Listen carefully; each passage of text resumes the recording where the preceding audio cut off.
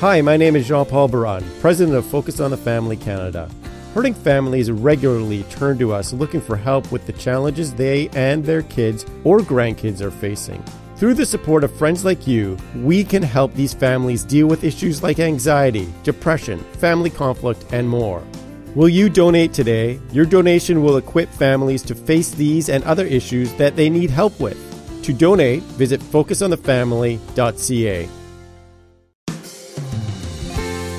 Developing a strong, deep relationship with a father with a daughter or a mother with a daughter, that's what's going to change that daughter and root her so that when she hits her 20s, she has her wits about her, she has a faith, and she knows who she is.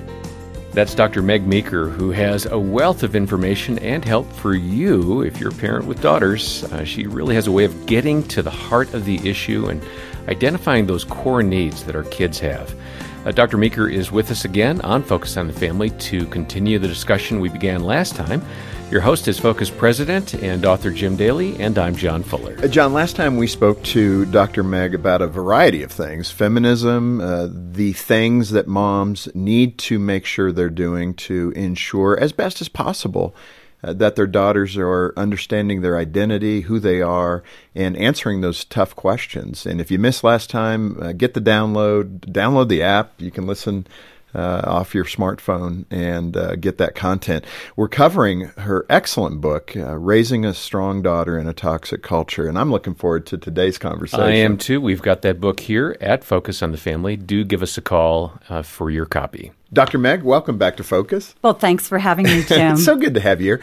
I don't want to ask a leading question, but how long have you been practicing as a pediatrician?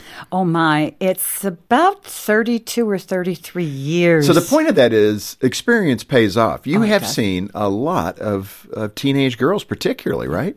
Thousands. And and one of the things I love to see and answer questions of parents and kids who are really struggling with tough issues. Give us an example of that. Kids who are wanting to run away, kids who are on drugs and they have two parents at home and parents are beside themselves and they don't know what to do. One of the struggles we have now is around the gender issue. Sure. And the other thing, we have some Christian parents and their daughter comes in at 16 or 17 and they find out she's sexually active. What do? So I have to deal with parents who feel very, very guilty. And then I have to deal with a daughter who feels guilty and sort of reset them. And I love to talk to kids and teenagers about sex. Yeah. Isn't that crazy? Well, no, it's healthy. And high school students, and parents say, well, they don't want to talk about that. Oh, yes, they do. And it's really fun because, God has given us a healthy path through just about everything. And when you bring that path and you talk to kids or parents about that path, it feels so good. It feels so right. It's so healing. And you can see eyes light up. I see eyes light up in kids when I'm talking to them about why having sex with 3 partners when you're 17, 18, you're 20 can cause depression. The boys say, well, no one told me that. Is that why I feel so bad? Yeah. We're here. I was wanting to ask these questions in a moment, but since we're here, let's go for it.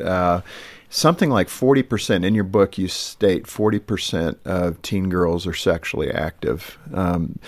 That is lower than half, which is good, but it's still an incredibly high number. It is. And I will tell you, I think the reason they're sexually active is they get a lot of pressure from boys. And as we were talking before, girls who are nice and kind and conscientious don't want to say no, because no one's taught them to say no. They also have a lot of pressure from the media. And everybody has media, but social media. Peer pressure. As a matter of fact, I routinely say to girls in my practice, high school girls, what are the 2 or 3 biggest trouble spots for you? What are the biggest pressures that you deal with? If you just could boil it down. It's a good question. And without skipping a beat, they say being thin enough and having sex. Always. And I said, well, tell me about that. Well, I'm just never thin enough. Okay, so I always have to diet. And they get that message from 3rd grade on.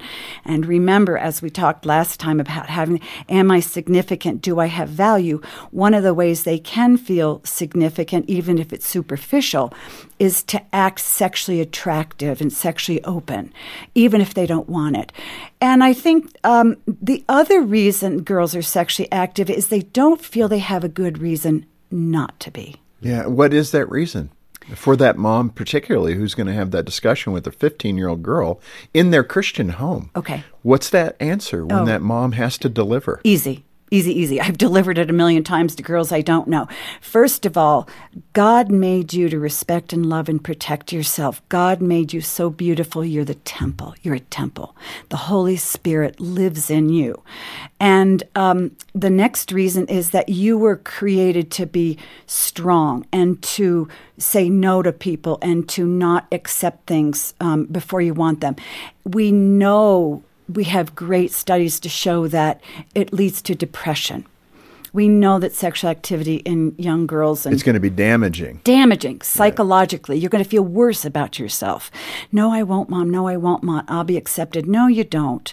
And then third, physiologically. And then I say to them, I pull out the zinger. Do you know why you got your Gardasil? Did your doctor ever tell you what you got your Gardasil? No. Well, I said, then we need to have that conversation. And for those listening, Gardasil is... It's a vaccine for HPV, human papillomavirus, which causes cervical cancer in girls, in young girls. So now I say to girls, diseases are such an issue among young kids, particularly young girls, because of your anatomy. We have to immunize you now against a sexually transmitted infection. That's serious. Sexual activity is so serious that we need to do that. So those are just a few of the big reasons. So you don't even have to say, which you certainly can, it's wrong to do. You can start with the medical stuff and then move into your body's too precious and the temple of the Holy Spirit. Well, and I so appreciate that. You know, when I'm trying to teach my boys, I don't have, again, the honor of raising girls, but trying to teach them that, you know, God's given you this wedding present. Mm-hmm. And he wants you to keep it wrapped, you know. Exactly. And he wants you to explore that when you get married with that woman he brings into your life for a lifetime. I've tried to continue to message that since they were little. Here's exactly, and I find in many instances teen boys are more sensitive than teen girls. That's exactly interesting. Yeah, exactly what I taught our son. And after he went off to college, a couple years into college, he and a friend of his called me with questions about why he should continue to stay abstinent. And I thought that is so cool. But here's what I tell kids, particularly boys. You know, God made your body to be sexually active from 15 to about 75 or 80. So that's a lot of years. Yeah. That's maybe 70 years. And look over their faces. Are you kidding me? And I say, are your parents alive? Oh, that's horrible. And then I say, are your grandparents alive? And they want to rock out of the room. But I say, here's my point. If you want a great 40 years, you need to listen to what I'm going to tell you over the next 10 years. Huh. And if you really want great relationships with your wife for that long a period of time, then you need to pay attention to what you do the next 5 years. Wow. They get it. Yeah, that is so good. Let's move toward how Christ views all this. In your practice, you've seen evidence that belief in Jesus actually changes a girl's entire outlook on life. I would embrace that. It changed my life.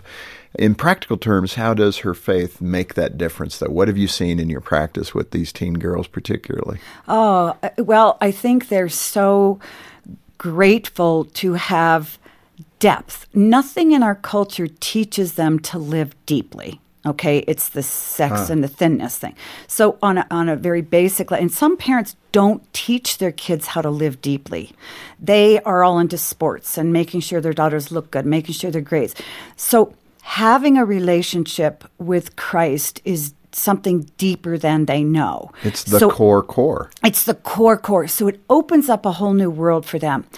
And then for them to see gee whiz, this is a person that came to me because he loves me and gives me deeper value than I've ever known before.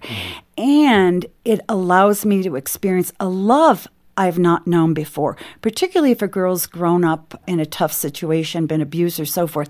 So younger girls, teen girls, are so much more open to Christ than adults are, in my experience. Yeah. Now, people say during the teen years they walk away. In my experience, and maybe it's just my patient population, I've seen a lot of girls very open to Christ because they're so desperate to feel good about themselves, good about life, and to understand there's more than the way they look, the way their friends are acting, the grades they get, and how well they sing. And a lot of parents, unfortunately, even Christian parents, we're feeding into that because that's what our peers are doing. Well, it's giving them meaning. In fact, in the book, you mentioned faith helps the girls with moral guidance, understand they are part of the larger story, so they fit into a picture. That's good. It reduces narcissism, right? Huge. Have a healthy sense of realism, delay the onset of sexual activity, be less rebellious, set boundaries, and stay out of trouble, be more likely to get higher grades, be less likely to have depressive symptoms.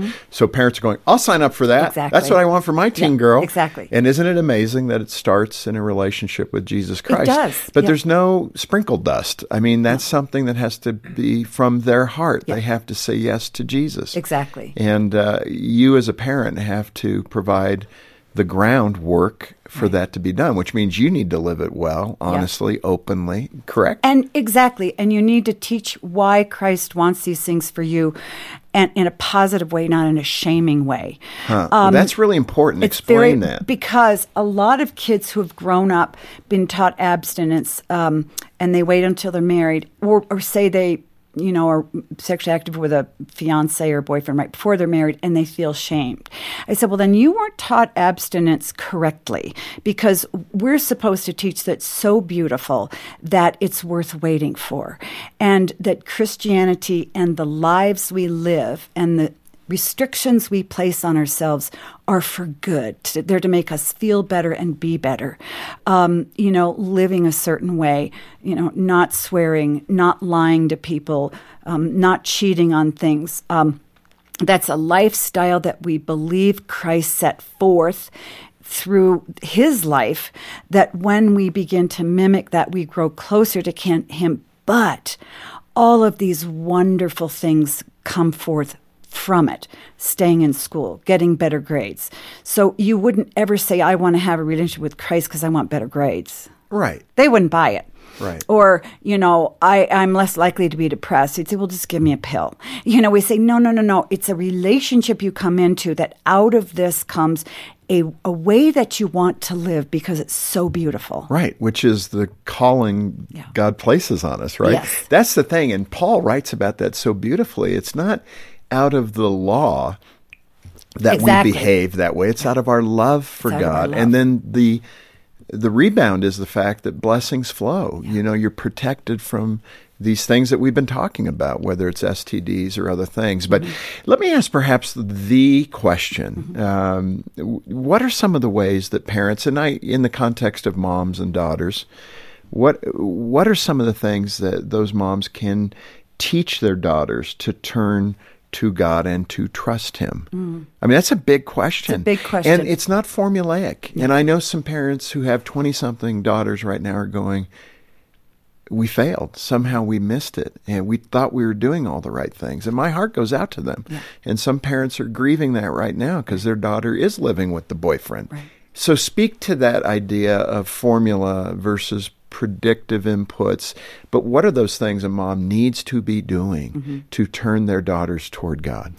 Well, I think one of the things we do, and I did this as a mistake, with our kids, particularly when they were young, we do sort of follow the formula.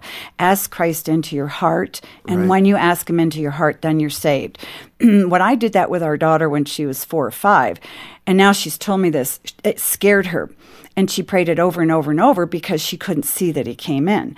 And so you want to be very careful when you tell kids to do things, and that will help them love God more, become a Christian. Right. It has to start backwards. It has to start in the heart. So I think with young children, you share your heart, you share your love for him, and you share why you love him, and you are very, very positive about it. And then you can come into, here's why I do what I do. Here's why I don't swear. Here's why I don't want you to have an iPhone until you're 16. Yeah, that's I good. know you think I'm weird and creepy, but this is why I do it. Because I think that what we tend to do as Christians in our cultures, we see so much bad stuff out there, is that we want our kids to be Christians. We talk to them about behaviors that are going to counter that. And we do that sort of saying, here's how you live as a Christian. Don't do this and don't do this and don't do this. Mm-hmm. Kids don't want that. They don't want that. They want something authentic and deep. And they don't also just want our story. So we can tell them, how we love Christ and why we want. They want the deep and the good stuff. They don't want rules. So I think it's important. I'm really a big proponent of service work. Yeah, volunteerism. Volunteer. Yeah. And don't let the kids do it alone. You take them and you say, here we go. Yeah. And you keep your mouth shut. And because kids, one of the complaints parents have is their kids are narcissistic, very self-centered, and feel very entitled. That'll take it out of them. That's true. Okay. And if you need to get on a plane to go there, go. But you usually don't look within a mile radius of your home and find a place, lady who needs her lawn mowed or something. And so that really helps kids see Christ alive. We did that early on. The boys were probably like 9 and 11, and Jean found a animal rehab farm. So you can imagine what we were doing. We showed up and we shoveled the back end of animals stuff. There you go. And it was pretty humiliating, but it was a good lesson, and they loved it, actually. They really enjoyed it. This Focus on the Family broadcast will continue in just a moment.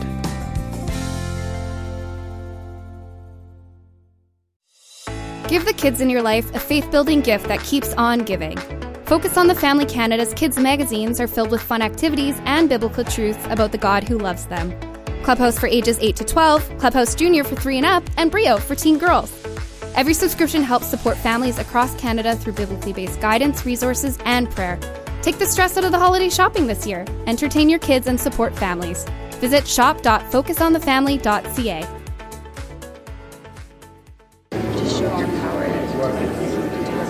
This is the sound of the staff here at Focus on the Family Canada every weekday morning at 9 a.m.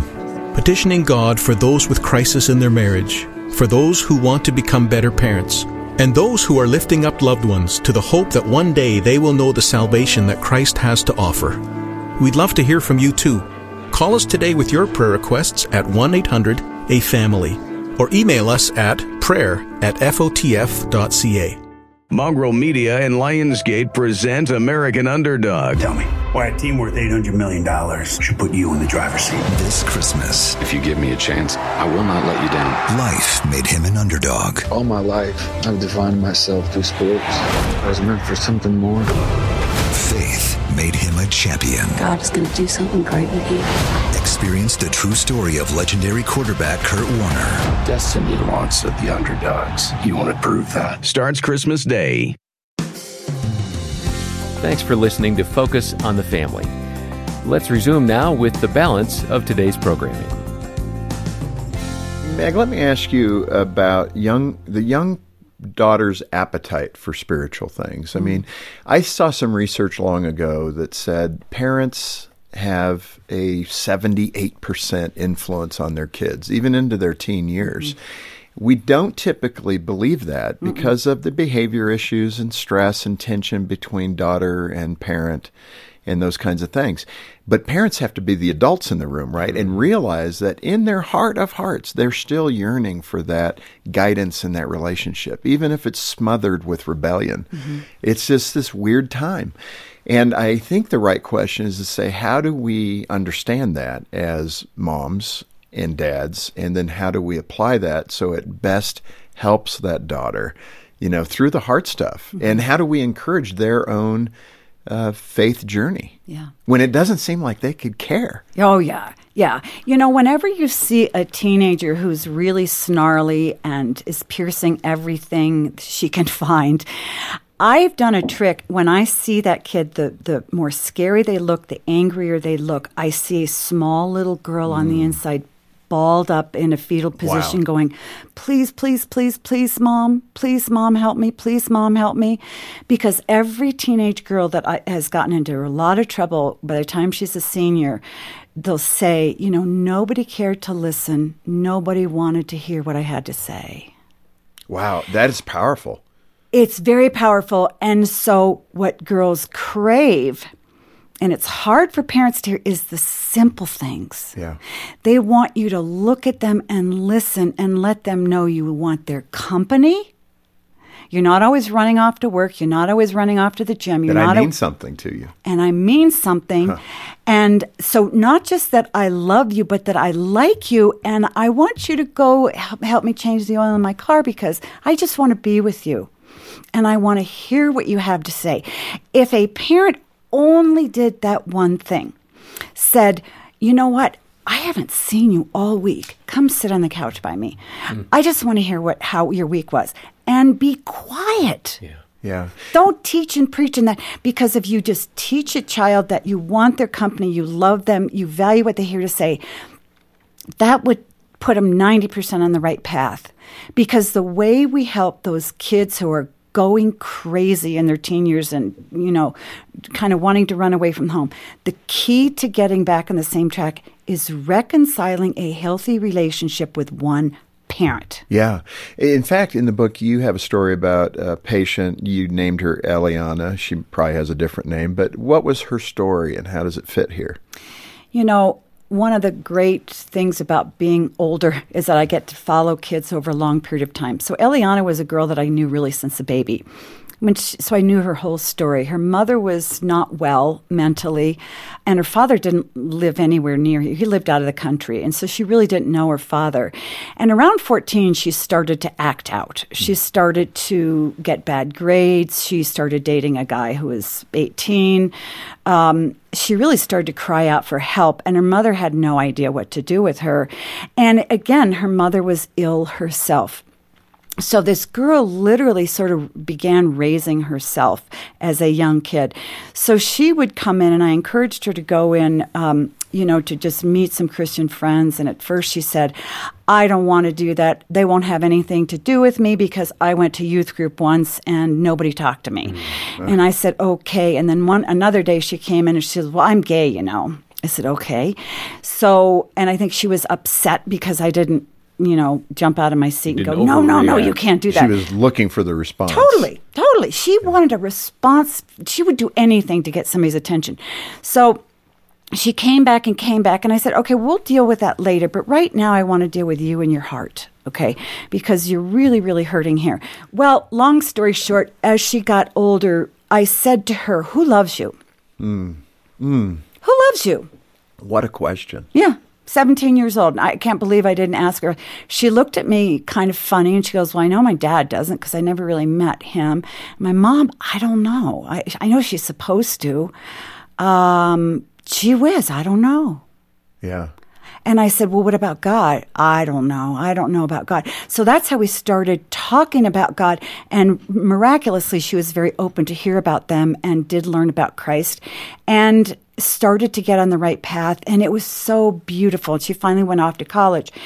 And I'm not saying that I evangelized her, but here's my point. Even a girl who looks so locked down and shut away and appears to hate people, was so crying out for love and to just be validated and seen. Even if I just sat there and watched her spin, that was good enough for her. Somebody had to take time. And here's the thing that absolutely blew me away. She said, before she left, she said, you know what? Because she went off to college, I really appreciate you being in my life because, you're one of the people who knows me best. And I probably saw her 2 or 3 times a year. Wow. That's lonely. I almost burst into tears. Yeah. You're the person who knows me best. And just like nobody had stopped to talk to her. No one Yeah, nobody close to her. Meg, in that context, everywhere around us, the culture tells parents and their daughters to find self-fulfillment. How damaging is it to push young girls into a worldly pursuit for happiness? I mean, this girl's story is kind of that. She was looking in all the wrong places, just to restate a cliche. But how do we help our daughters to understand the greatest fulfillment, the greatest identity is going to be found in God, in Christ? Well, first of all, our teaching has to be authentic. But I think we need to really look at ourselves squarely in the face and say, where am I spending my money on my kid? Where is my kid spending their time? And who are my kids' friends? And if we come down to it, we realize that we are pushing our kids into all sorts of extracurricular activities after school they don't need. And we're praising them for the stuff they do and how they look and the A's they're getting. But rather than do that, we need to back up and start looking at their character. Change our focus about our kids and focus on their character. And when we start to praise fruits of the Spirit in them, that's good. You are so patient. Man, I saw you with your 3-year-old little sister, and I know, sitting and coloring with her for 15 minutes was painful. Man, you're patient. Or I saw you had so much perseverance. I know you hate math, and I know you're getting a C, but look at you. You stuck with it, and you studied and studied and studied. So we look deeply into our kids. We praise their character. We praise what Christ would praise. We let the rest go, even though we're criticized as a mom or our kids criticized. I'll tell you something. When your kids are in their 20s, and it won't take them longer than that, they will thank you so much. Because the parents who praise their kids for the stuff they do, they boast about taking them all around the country skiing because they're going to be on the Junior Olympic ski team. Those kids get what's going on. And they get that their parents are using them to look great. And those kids turn away from their parents in their early 20s because they never felt accepted and loved for who they were. Yeah. And I said, every parent needs to be able to look at their child at any age and say, let me tell you something. If you sat in a closet the rest of your life, I couldn't love you any less. And Meg, that is so good. And unfortunately, this is where we have to end. And there is so much more material in your book, Raising a Strong Daughter in a Toxic Culture. And John, like we often do, we're going over the surface material here. But if this is speaking to your heart, last time and today, call us, get a copy of the book. And here at the end of the year, if you can participate with us in ministry, we'd appreciate it. Make a gift of any amount to Focus on the Family Canada to stand with us and give families hope across Canada right here at Christmas. And right now, because of some very generous friends of Focus, when you send a gift, it will be matched or doubled for twice the impact. Yeah, we really need your prayers and your financial support to continue our great work of helping families and encouraging parents like we have with this conversation with Dr. Meeker. So please get in touch today. Make a donation as you can, and we'll send a copy of this book, Raising a Strong Daughter in a Toxic Culture. Our website is focusonthefamily.ca or call 800, the letter A and the word family. Dr. Meg Meeker, thank you again for being with us these last couple of days. It's been great. Well, thank you, Jim. It's been really, really fun. And thank you for joining us today for Focus on the Family. On behalf of Jim Daly and the rest of the team here, I'm John Fuller, inviting you back as we once again help you and your family thrive in Christ.